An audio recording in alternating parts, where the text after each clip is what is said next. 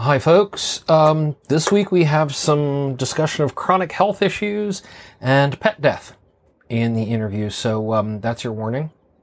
Your second warning is that we have animals and they can be noisy. There are multiple chicks in the room right now. Yes, last week's chicks are still very tiny. They are so wee. And are just peeping away all day long. Beep, and then sleeping a lot. Well, yes. Because that's what they do. They're getting little wing feathers, though. They are. So the cats aren't allowed in. Which means that we will not be swearing at the cats on this. We may be swearing for other reasons. Yes. I mean, swearing happens. But not the usual swearing at Sergei problem. Not the usual swearing at Sergei. Correct. So, hi folks, welcome to Productivity Alchemy episode 251. Welcome to Productivity Alchemy year 6. I have a great guest to kick us off this year. Awesome. I have Yoon Ha Lee, writer. Author of Dragon Pearl. Dragon Pearl, of the Hexarchate trilogy. So much good stuff. So excited to bring this to you. I've just floored and thrilled, and I might fanboy a little. I apologize. So yeah, there's that. It was a great interview, and I think it's been a good week. I mean, I hit like the big thing that was sort of dropped in my lap that I have been working on. I wrapped up today. Woo! And my new manager wants to write it up and send it out in the big team update that goes out every Thursday. So I sent that in too. We'll see what kind of reaction we'll get there. Very cool. But, I'm pleased. No, it's been a big project. How long have you been working on it? So it was dropped in my lap at the very end of April. So, what is today? Yeah, so like 4 weeks.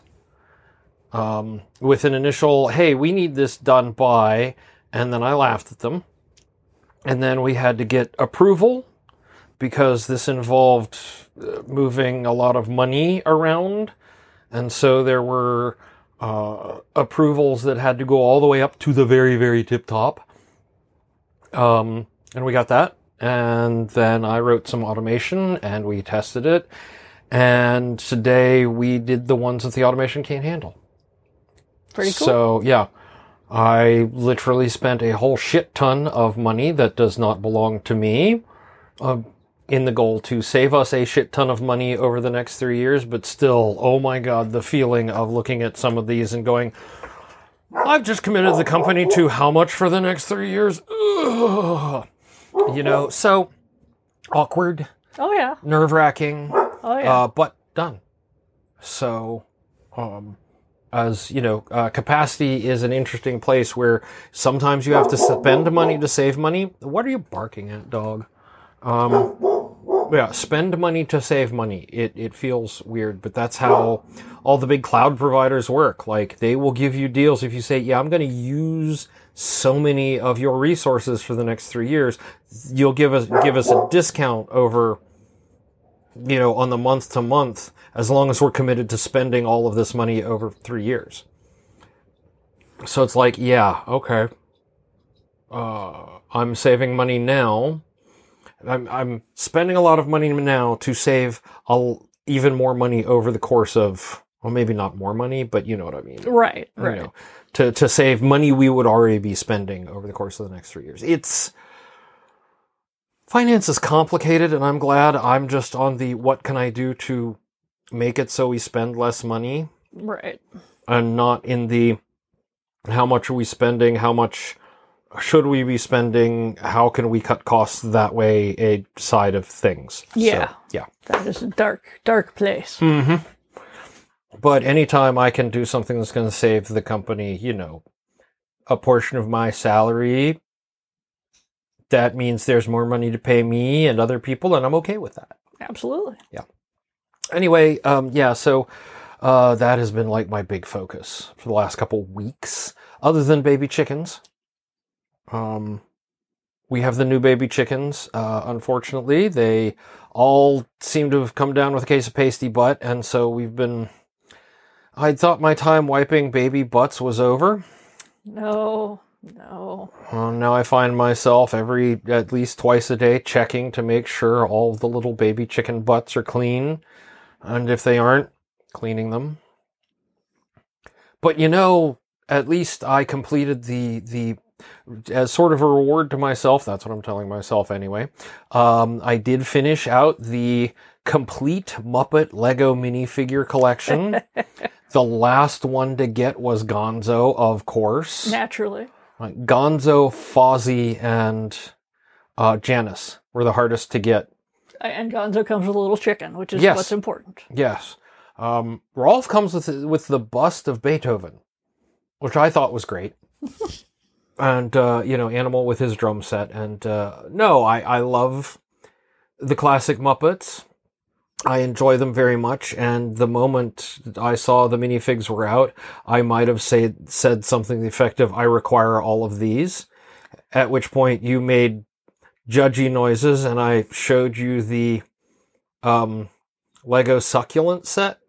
Yes. And in the time while you were distracted ordering that, Just don't tell me about it. Just don't tell me. I'm happier not knowing these Okay, things. That's fair. Anyway, so how's your week been for productivity? I feel like instead of writer's block, I'm going to start calling it being book bound, like being egg bound. Like there's a book in there, and it's got to come out. And pasty book? No, because that's the poop getting stuck. No, this is. The book is in there and it doesn't want to come out, but the book has to come out or else everything will get backed up. And okay. So this week but furthermore, the book has to come out by Friday. Do I need to run you a warm bath of Epsom salts and massage your book cloaca? No. First of all, that would probably be my agent's job.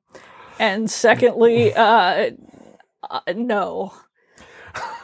Just no. No. Metaphorical. Yes. But it finally, today was one of this book is going to get done come hell or high water kind of things. And I got nearly 3,000 words hammered out. Okay. And tomorrow, and it is nearly done. Tomorrow I do the finishing, scene basically and clean up the lead into that, it's just the wrap up. So would you say you've been bookstipated? I don't know. Do you need a book enema? Look, if it was that easy to write a book, I would invest in the things. Yeah, so. A book softener? Maybe. No, it's like an egg. It's like there's a thing in there that is large and needs to come out, and it is not like waste. It is like, I feel like being egg bound is a good analogy. Okay. Yes. I'll let you go with that one. Yeah. Yes. But it's not fatal. This one has not been fatal. Yes. Being egg bound can be fatal for a chicken. It can be fatal for my career too if the book doesn't come out. I don't think it's that bad, but I will bow to your paranoia. Yeah. And we'll work from there. So yeah, that's us this week. So tomorrow I finish the book. Yeah. And then I will stare at the wall for a while. Yes. And Friday I am going to see The Who and get my Mongolian metal jam on. Enjoy. And meet them before the show with a VIP meet and greet, because am I going to skip out on a chance to meet The Who? No. No. So. Enjoy it. That's awesome. Yeah. Woo. I guess woo.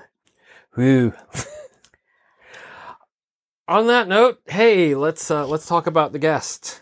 Yoon Ha Lee, you have an interview. I do. We should go listen to that. We should. It took me. I had been trying on and off for 2 years to schedule this, and the stars aligned, and everything worked out. And so this week, kicking off year 6 for us, it's Yoon Ha Lee right after this.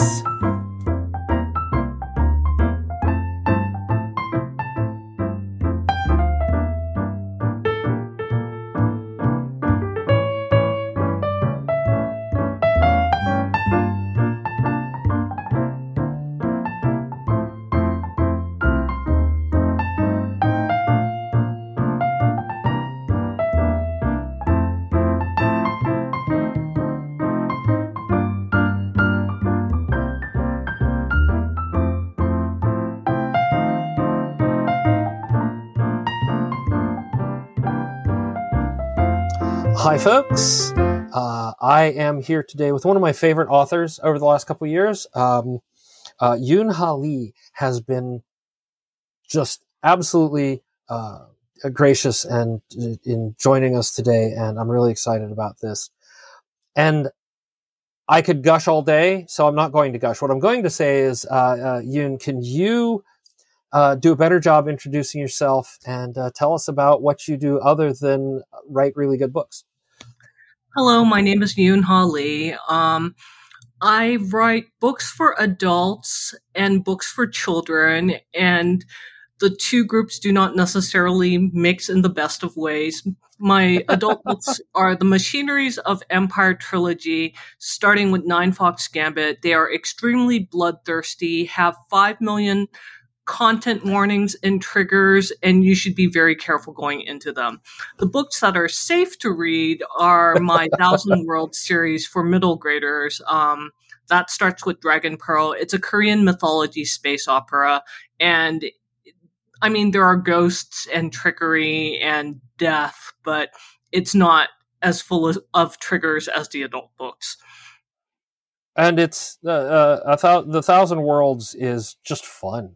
I mean, like I said before the interview, Ursula handed me Dragon Pearl just before, after she got the advance copy, and that's when I got to read it before everybody else, neener. And it was just so much fun. It's a really great book and a really great series. So. I also like Machineries of Empire for all the bloodthirsty and the twists and the turns, but that's a whole other, sort of thing. Cool. Anything else going on that takes up time? No, I'm or hobbies, or yeah. I'm a full-time writer. I'm taking art lessons because I want to learn how to draw my characters. It's cheaper to draw them myself than to hire artists because artists deserve to be paid good money, but also I have a limited budget, and I also compose as a hobby. So those are the two main things I do. And that would be why I think I see a keyboard behind you and not the computer kind. Yes. That's correct. All right. So with all that, how do you keep yourself organized? I have a very simple system that mainly came from what my mom taught me. My mom is one of those people who is hyper organized, and I came into her life as a tiny chaos gremlin. I am not organized at all naturally. So she had to teach me how to deal with things. And the two things I rely on are a planner, like one of those 12-month planners, so I can keep track of my book deadlines and what's coming up in 3 months, because I have a terrible memory. That stuff is not going to stay in my head. So it needs to be written down. And I'm analog. I'm very old-fashioned. I need to be able to touch things. So I use a paper planner. The other thing I do on a more sort of daily basis is I keep a daily to-do list. And each day's to-do list is generated the evening before. So like tonight, I'll sit down and do it. Today is Tuesday, March 29th. So at the end of the day, I'll say, hey, what are the 4 things I need to get done tomorrow? And I will write those down in a little sort of electronic journal entry. and mark those down. And it's usually not more than 4 items. Like something like do the dishes is just sort of background noise. I don't explicitly add that to the to-do list. I'm talking big things like, work on the book that is due in 2 months. The really 4 big items that I have to make sure to get done. And that is such... I mean, that is... I'm sorry, the cats have just decided that they're going to groom each other literally in front of the monitor, which feels like it's in between the two of us. So it's suddenly my concentration is very difficult. I have a cat, so I understand how this works. Yeah. So yeah, the 4 things, or the 4 big things, I tend to work mine around 3 things weekly. But there's a lot of, I think, value in saying, here are the specific things I want to accomplish, or I'm hoping to accomplish, and not try to overburden your list with every single thing you need to get done. Right. Yeah. Yeah. The other thing I want to say is that I've tried generating my to-do lists like a week in advance or even 2 weeks in advance. And my life is so chaotic that those lists don't survive contact with reality. I'm always having to revise what I think I can get done.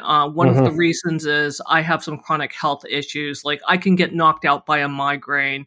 And so if I thought I was going to rewrite chapter 7 on Monday and I have a migraine that day, then everything gets pushed back by a day. So I really don't plan very far ahead because there's no predicting when, life will throw you a curveball. Yeah, I think that's why I like sort of the weekly versus the daily. I mean, it's what works more for me. If I have a day where, something has cropped up at work and that has taken all of my day, I don't have to feel bad that I didn't get make it feel like I'm making an excuse. Well, you didn't get the thing done on Tuesday that you're supposed to get done. Yeah, but we had the big work emergency, and right. It isn't such a big impact. But yeah, I mean that is the other thing. If you plan too far ahead, no plan. I don't remember who said it first. I think I mostly remember it from Howard Taylor's Schlock Mercenary. No plan survives contact with the enemy. So, I think it was Napoleon, but I could be wrong. Yeah, I'll have to find it. It's one of the. I mean, it's one of those. Abraham Lincoln said it at the Battle of Valley Forge kind of quotes. Maybe I'm sure. Yeah. Schlock Mercenary had a whole bunch of really good quotes, though. We'll actually get to one of those a little later on. Do you use any do you have a preference in your planner? I am one of those people. So do you have a special pen or special kind of pen you prefer to use with it? I don't, mostly because you can see a little bit of my workspace. It is not neat and spick and span and organized. I'll usually rotate between a few fountain pens. Like here's one of the shiny. Oh, yeah. Yeah. So I'll usually rotate between fountain pens, but if there's a ballpoint in reach, I'll use the ballpoint. I'm really not picky. I grew up writing short stories in class when I was supposed to be taking notes with whatever crappy number 2 pencil or Bic pen was in reach. So I do like luxury writing instruments, but I can use a regular old pen. The words are the same. Yeah, I was just saying to my prior interview that life is too short to use crappy pens.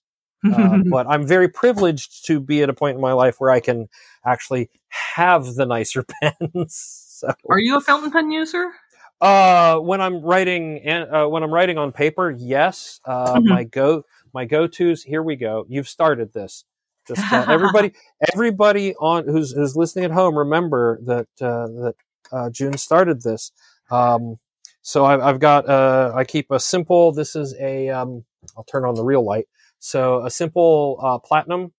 Yep. Oh no, wait. This is a sailor, and then I have the ultra fancy. Oh my gosh, the Innova limited edition, also Mm, sparkly. nice. Um, and then it's got the rainbow sheen on the flex nib. Oh, So I that's don't know very if that, nice. yeah, yeah. Oh, it writes like a dream. But I also keep, yeah. This is how bad I am. I also keep my workhorse of the TWSBI Mhm. Eco Yep. and a Lamy Safari, because Lamy Safari is uh, possibly one of the best inexpensive but fine writing instruments I've used. I I just take love them. safaris out when I don't want to risk one of my expensive pens. Yeah, I'll show yeah. you the most extra pen I own, which Oh it's an ST DuPont Phoenix Renaissance Prestige, and it's not a practical pen. I did not buy no. this for practicality, but it was sort of a reward to myself for finishing a book in which Phoenix is sort of figured as symbology.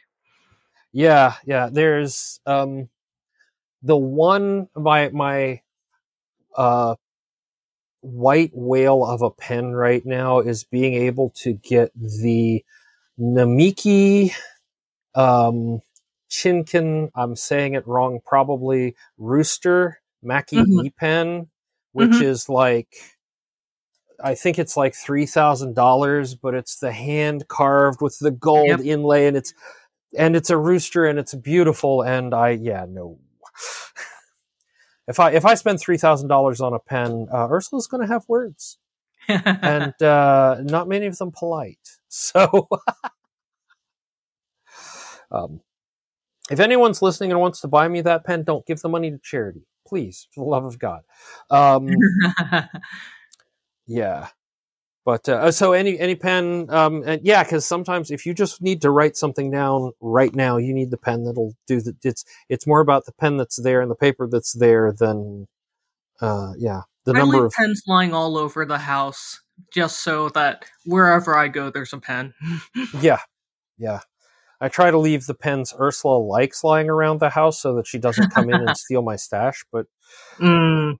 eventually she'll be like, "Do you have a pen I can use?" I'm like, "Yes, here's a pen." And then if it's a fountain pen, she looks at me and says, "That is a stupid pen. Get me a real pen." And My so, husband's the same way. He's a mm. mechanical pencil user, hates Oh fountain yeah, pen. yeah. I have a couple of those around here too, because a good mechanical pencil is also.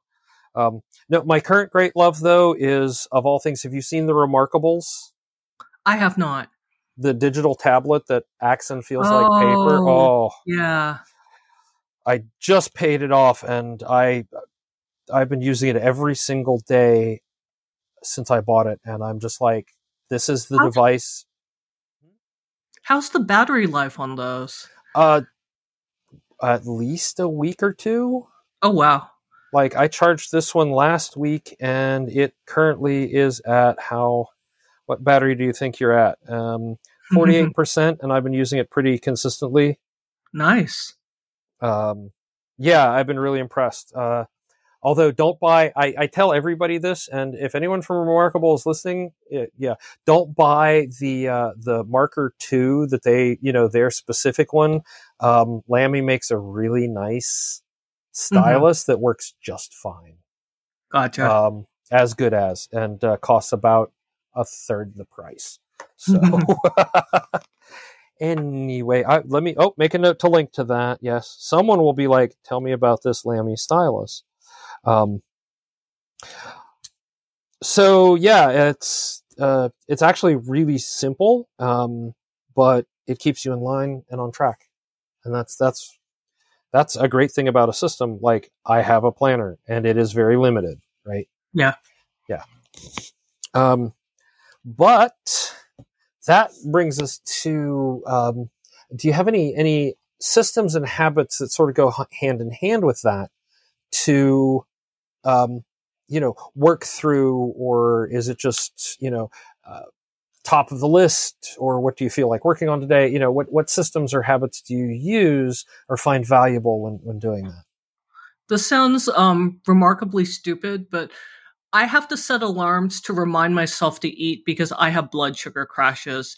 And if I miss lunch at noon to one ish, it actually derails me for the rest of the day. So to set myself up for a good productivity day, I refuse to do anything until I've had lunch.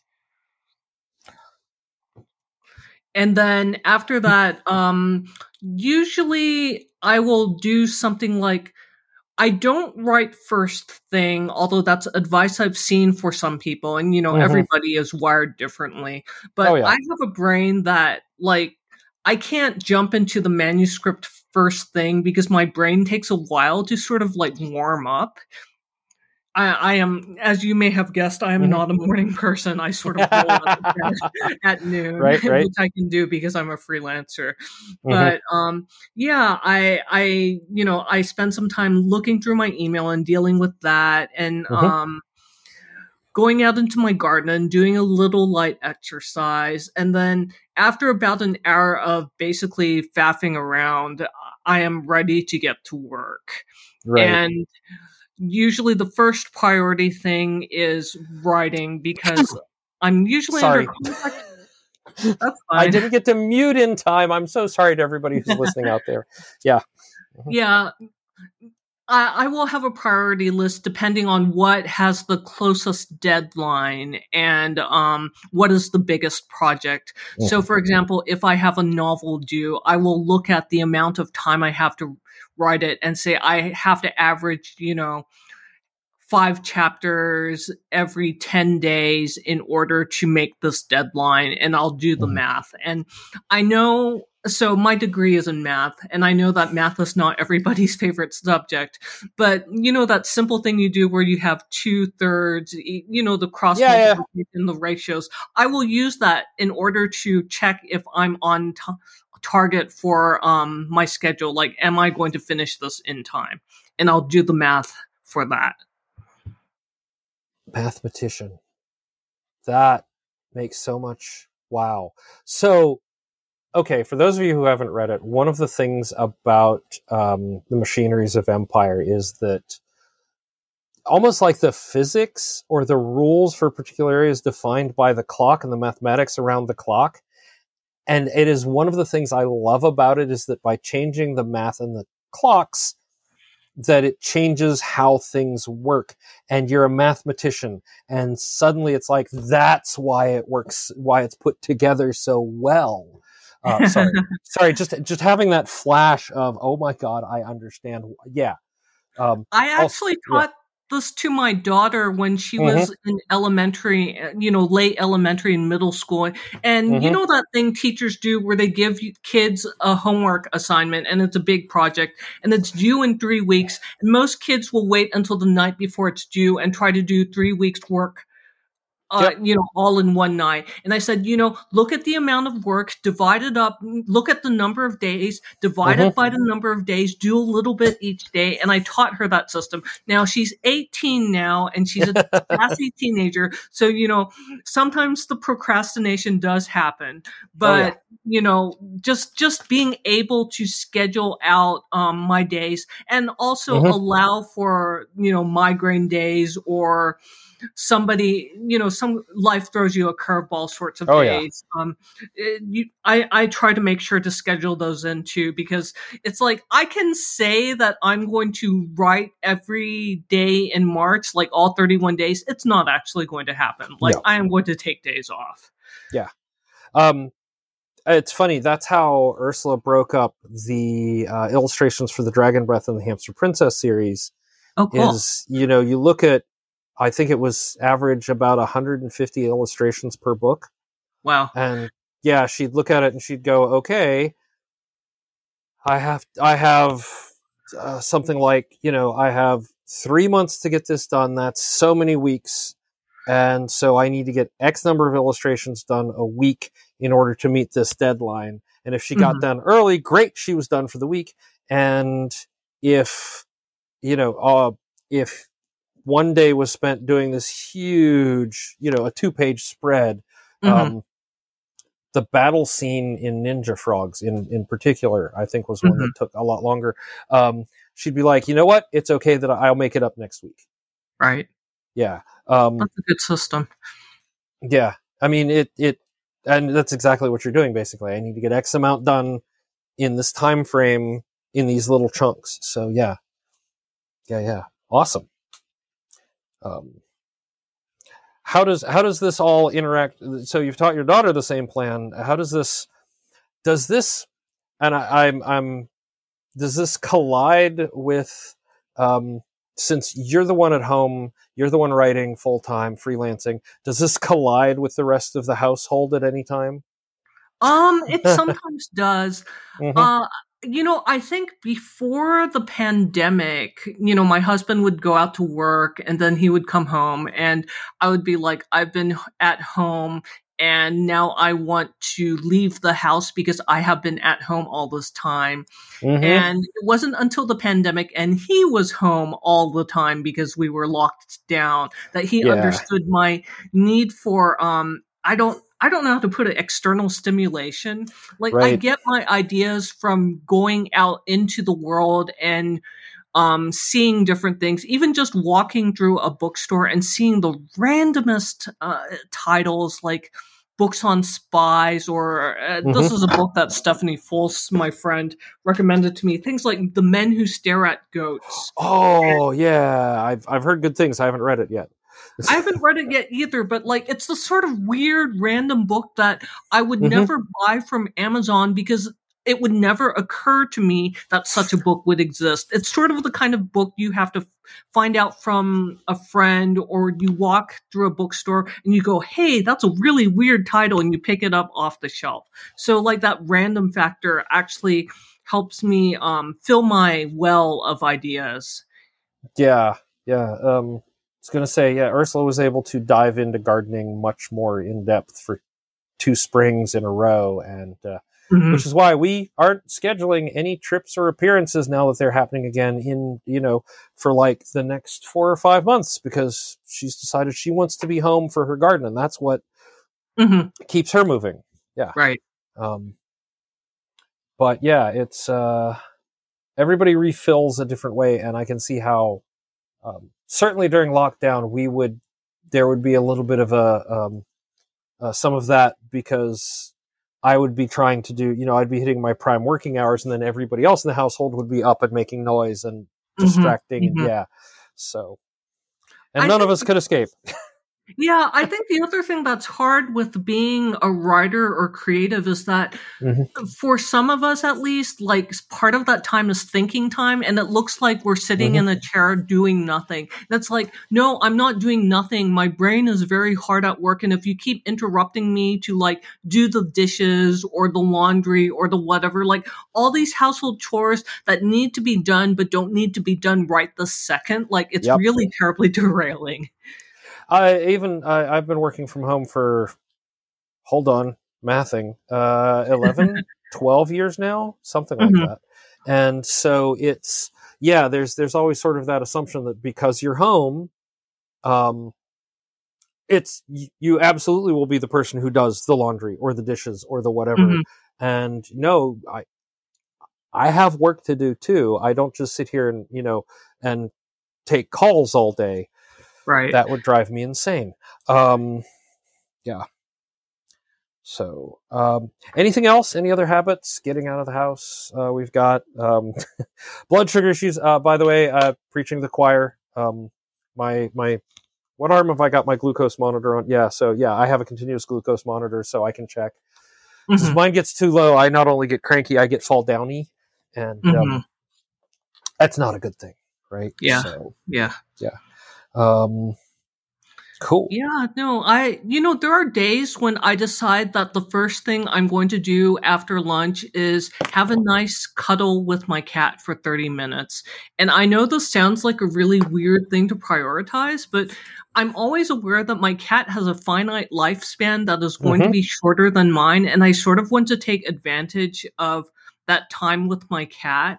And it's just a really chill way to start the day, because the nice thing about freelance writing or writing novels is that it doesn't have to happen in the morning. It doesn't have to happen at a specific time block.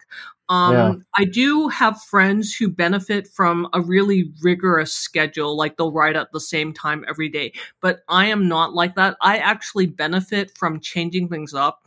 And this is another thing I'll do. I'll change the way I write. Like sometimes I'll write with a Oh. fountain pen in a notebook. Mm-hmm. Sometimes I'll write in Microsoft Word.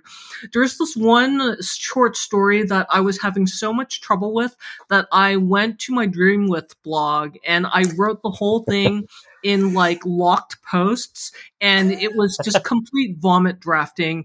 And it was not a Yeah, good yeah. or pretty rough draft, but anything to break the block, change the font, change the pen, the ink color, Yeah, yeah. write on a different computer.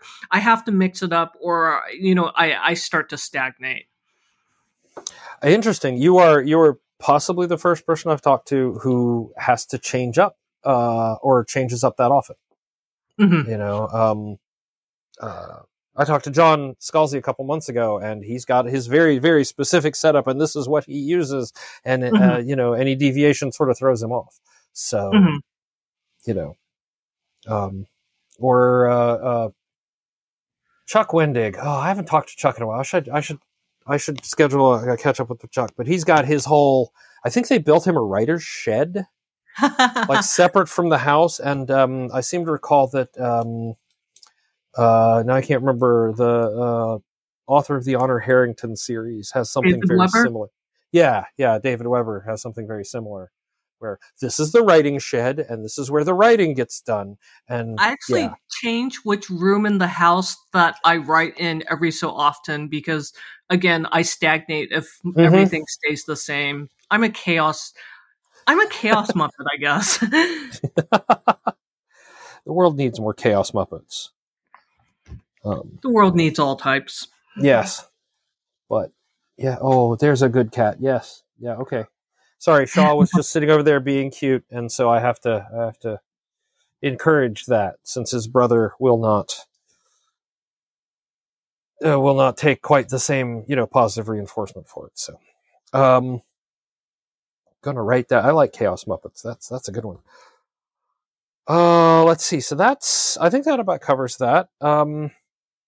And we've talked about how you decide to, how you decide what to work on next, and kind of talked about what your day looks like. So we can just skip that question altogether, unless you have more to add. I will say that despite actually getting out of bed at noon, I will check my phone in bed before then. And the reason is that I know that people have like regular business hours, and it's not very frequent, but once in a while I'll get something in from like my agent, and it's time sensitive and it has to be dealt with that morning. So I will start checking email around 9 a.m. or so. And then if there's nothing in the email, I just roll around and like fall asleep again. Yeah. This is probably terrible sleep hygiene. I don't actually recommend this. I mean, if Ursula has insomnia, you will know by the timing of the Twitters. So I have a very strict, no, you do not post to social media when you have insomnia. That's bad, Kevin. Yeah.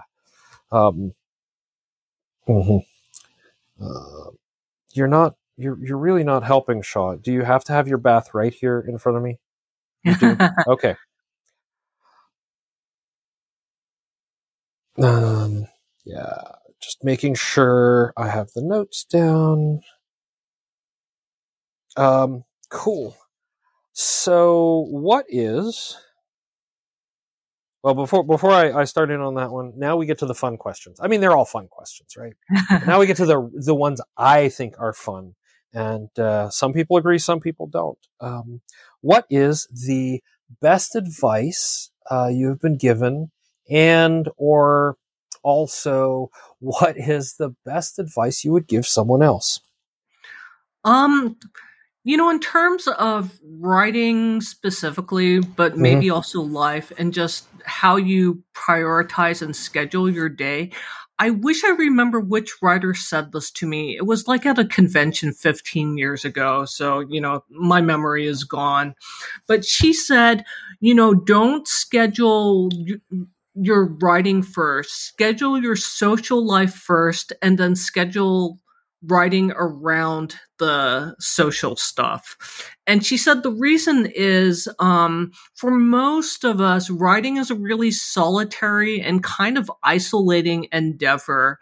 And maybe it's different if you're more introverted than I am. I mean, I'm fairly introverted, but I still need some social contact to, when you write, you're writing about people. So if you cut yourself off from people, you're cutting yourself off from sort of the very source of all your characters and ideas. And so I do take that pretty seriously. Like I have a Zoom meet every Sunday. Saturdays is FaceTime with the family. I will schedule time, social time, so that comes first, and then the writing has to happen around that. And because I'm a full-time writer and not having to also juggle a day job on top of that, that actually works out pretty well. Yeah. And that also means that, 10 years ago, when your daughter was 8, you had time to do all the things that need to be done as a parent of an 8-year-old, right? Yes, absolutely. And, yeah. It one of the big things that if I were able to do that, I have some rules around it for work, day job work, that, that my family come first, and you can bend that rule, but I get very tetchy when you want me to break that rule. Right. Because it's just too, it's too short. It's you if you don't prioritize that stuff, then you won't do it. Right? Yeah. Whew. That's great. I love that. One of these days, I'm going to create a page of all the advice that people have put into that slot of questions, and that's like, that one I might have to bump closer to the top. All right, now for the next two questions are opposite sides of the same coin, and this is where I reference Howard Taylor specifically. Wait, that coin isn't in my pocket; it's in my bag because I never took it out after getting on an airplane. How familiar are you with Schlock Mercenary? I'm familiar with the premise. I haven't read it, but I have a friend who's a fan of it, so he has told me about it. Right. Did they tell you specifically about Maxim 70 of the 70 maxims of effective mercenaries? No, of maximally I've effective heard that mercenaries. Yeah. Here, I'm going to put on light so I can see it. I keep the challenge coin that they produced for it with me pretty much at all times. And Maxim 70 is that failure is not an option; it is mandatory. The option is whether or not to let failure be the last thing you do. So, how do you deal with failure or when you miss a goal? Very poorly, but basically I kick and pout and scream and cry, and I do that in the privacy of my own home where only my husband and possibly my daughter and cat have to see it. And then after a couple days, I pick myself up and I keep going. I actually started submitting science fiction and fantasy short stories when I was in 6th grade. I was not a good writer at 6th grade. I spent 6th through 12th grade getting rejection slips. But what I learned was that a rejection slip hurts, but it doesn't kill you. Mm-hmm. Like, there are things where failure is really catastrophic. Like if you're an air traffic controller or you're a brain surgeon, like you need to not fail at your thing.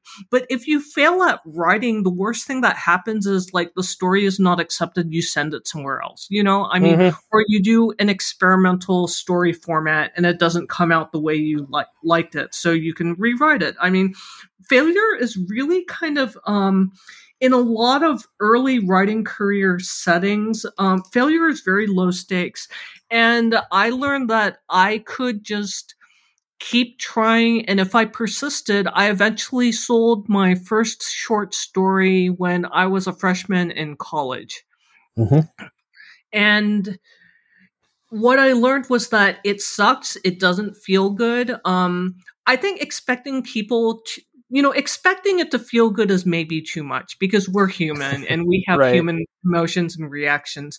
But you can always learn something from the failure. You can pivot. You can do something different. Right. Learn and pivot. Yeah, and it's been interesting in the time I've been doing this show in this format. Mhm. Seeing over time how different people have answered that question in a trend almost, in that I feel like 5 years ago, a lot of the answer to that was, very much I'm going to be very angry or sulk or whatever for a week or two, or I just shut down. And over time, and I don't know if it's because we're all maturing as it goes, or if it's just or what it is. But I see now a lot more of okay, I have to feel bad, I have to process that, but then I need to learn, I need to pivot. Right. Yeah. Yeah. Also, interesting note, I talked to Sigrid Ellis. I don't know if you're familiar with Sigrid, who is by profession an air traffic controller. Oh, geez, I didn't know that. And the number of systems in air traffic control that are literally like, I go to work and they're like, we're going to put in a fail-safe that's going to stop the system to prevent data loss. And I'm like, okay, timeout. That's not a fail-safe. That's a fail. Let me tell you about air traffic controlling and all of the redundancies they have so that the system will continue to work even if there is a failure. It is literally, they work very hard to make it, yes, we know there will be failure, so let's plan and adapt. It's mind-blowing. I don't usually recommend this to guests, but if you get a chance to go back and listen to it, oh my God, it was just, I could have spent all day just talking about, tell me about all of the fail-safes, because it's all the definition of the word. It's mind-blowing. But at the end of the day, you're right. It's not life or death unless you're an ER doctor or you're an EMT.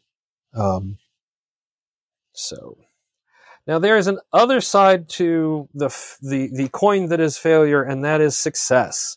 Do you celebrate your successes, and if so, how?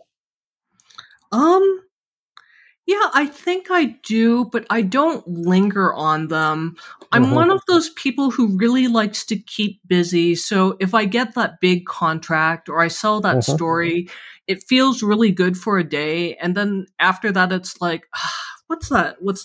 You've had your big success and then you have to go back to washing the dishes. Like the work still has to get done. Yeah.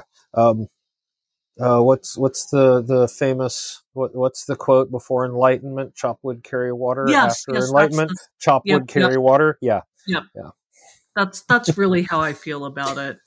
And the other thing is success in writing. I mean, writing is a really unstable career / life choice. I have seen, friends who are writers who, they have a great time in their career for a few years and then publishing or the market or there's a pandemic or something unpredictable happens and then they're not pulling in the big contracts anymore. So I'm always aware that it's unstable. I have to be prepared to pivot at the slightest sign of a disaster or whatever. We actually, when we bought the house that my husband and I live in, we planned it so that we can make the mortgage payments on his job alone. Like he's a research scientist. So Oh, wow. he has a very stable job. And it's like, even if my income dropped to zero, which is, absolute worst case scenario, very unlikely to happen, we could still, tighten our belts and pay the bills. Yeah. We've it's been an interesting shift as my youngest has been in college, Mm-hmm. and Ursula has taken over paying the mortgage. Mm-hmm. Like, this has always been my house. My ex-wife and I moved into it. I got the house in the eventual, divorce, and then Ursula moved into my house. It's my house. So I had to get over that sort of someone else is paying the mortgage. I mean, Mm-hmm. I don't think she's going anywhere. I don't think she's going to try to take the house away from me at this point. But, because everything I was spending on a mortgage is going to the monthly payment for my child's tuition. Right. Yeah, my daughter's 18, so I'm going to be facing that next year. Yeah, I'm very glad that the program he wanted to be in is in a in-state school that he gets some breaks on. So, yep. But yes, we understand completely the fickleness of something like authors, and will they want to renew a contract? Won't they? What will they come to do next time? How will they negotiate? Oh, I got stories. Mostly they're her stories because I don't publish anything. I just do the same podcast. So, I mean, is it just feel good? Do you splurge a little bit on anything in that celebration? My fountain pen collection is pretty much how I splurge, and I know people get a little judgy sometimes about the really expensive pens, but the way I think of it is, I use them every day. They bring me pleasure. They're like miniature works of art. This is a Namiki Yukari. It's It's beautiful. It's like a mini work of art, and this is maybe a little idiosyncratic, but we were flooded out in 2016 when Baton Rouge and some of the other local cities were flooded out by torrential rain. But I love books. I still own many books. I built up my collection again, but when you get down to it, when you're evacuating from a flood, a fountain pen collection is much easier to evacuate than a book collection. This is true. So I still have all my fountain pens. I don't have all the books that I used to. Yeah, a friend of mine lost his house in a fire years ago, and he had been collecting books. Like, he is longtime fan, like 1970s, longtime fan, and he lost everything, that entire collection. Yeah. So I know how it goes. Like, not with direct experience, but how fragile some things can be and how portable some others are. Because he didn't even have a chance with the books, right? Yeah. You wouldn't have with the flood. The moment the water hits a point, a book weighs 3 times as much as it did before. Yeah. Yeah. Whew. All right. Well, that's all the official questions. I mean, there is sort of one more, and that is, we're doing great. We don't need money. We have a Patreon. We have a Ko-fi. Don't give us money, people. Just give it to somebody who needs it more than we do. So, do you have someone that needs it more than we do that our people should give money to? I would like to recommend the UN Refugee Agency. You can donate to them at unhcr.org, and they're active anywhere there are refugees. Right now, of course, the situation in Ukraine is particularly pressing. I understand they were in Greece. During that, they've been all over the world. They are a stellar organization from everything I've seen and what they do. So no, absolutely. You hear that? People support that. Somebody pointed out a little bit of a idiosyncrasy I have, and that is when I'm talking to the audience and not the person I'm interviewing, I look away over the monitor like I'm talking to.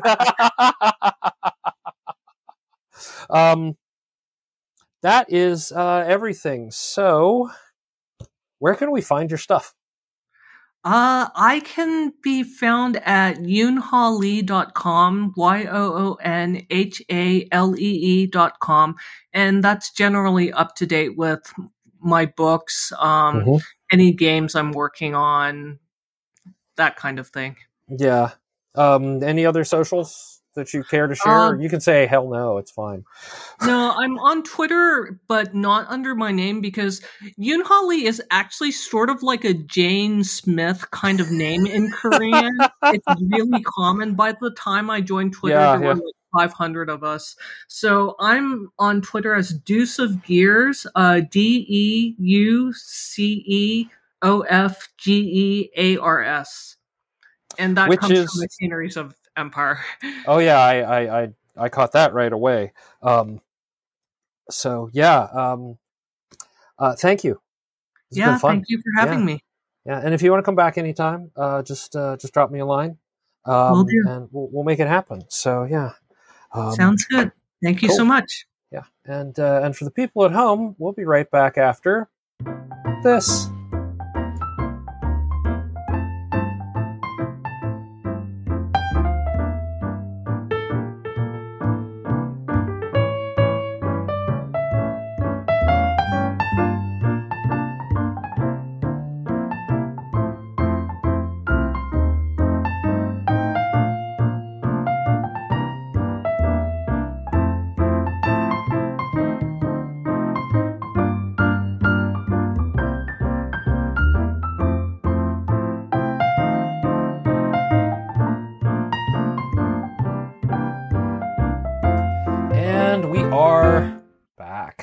I wish to thank Yoon for both being on the show and putting up with my moments of absolute fan astoundation that you all got to hear about on the recording.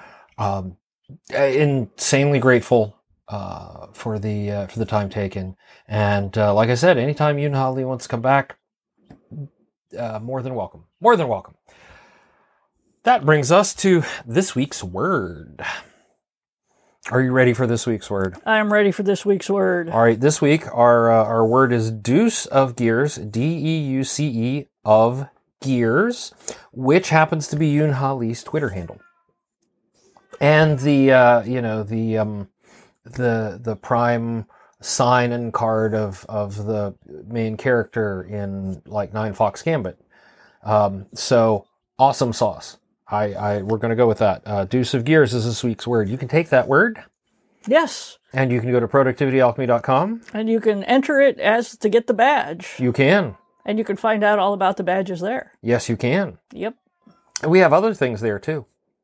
Yes, there are links to things that say, support us. Yes. Don't click those. Don't click those. We're fine. We're good. Yep.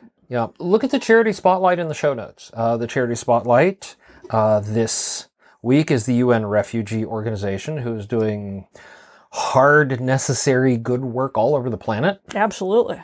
And covers so many different places and events that are generating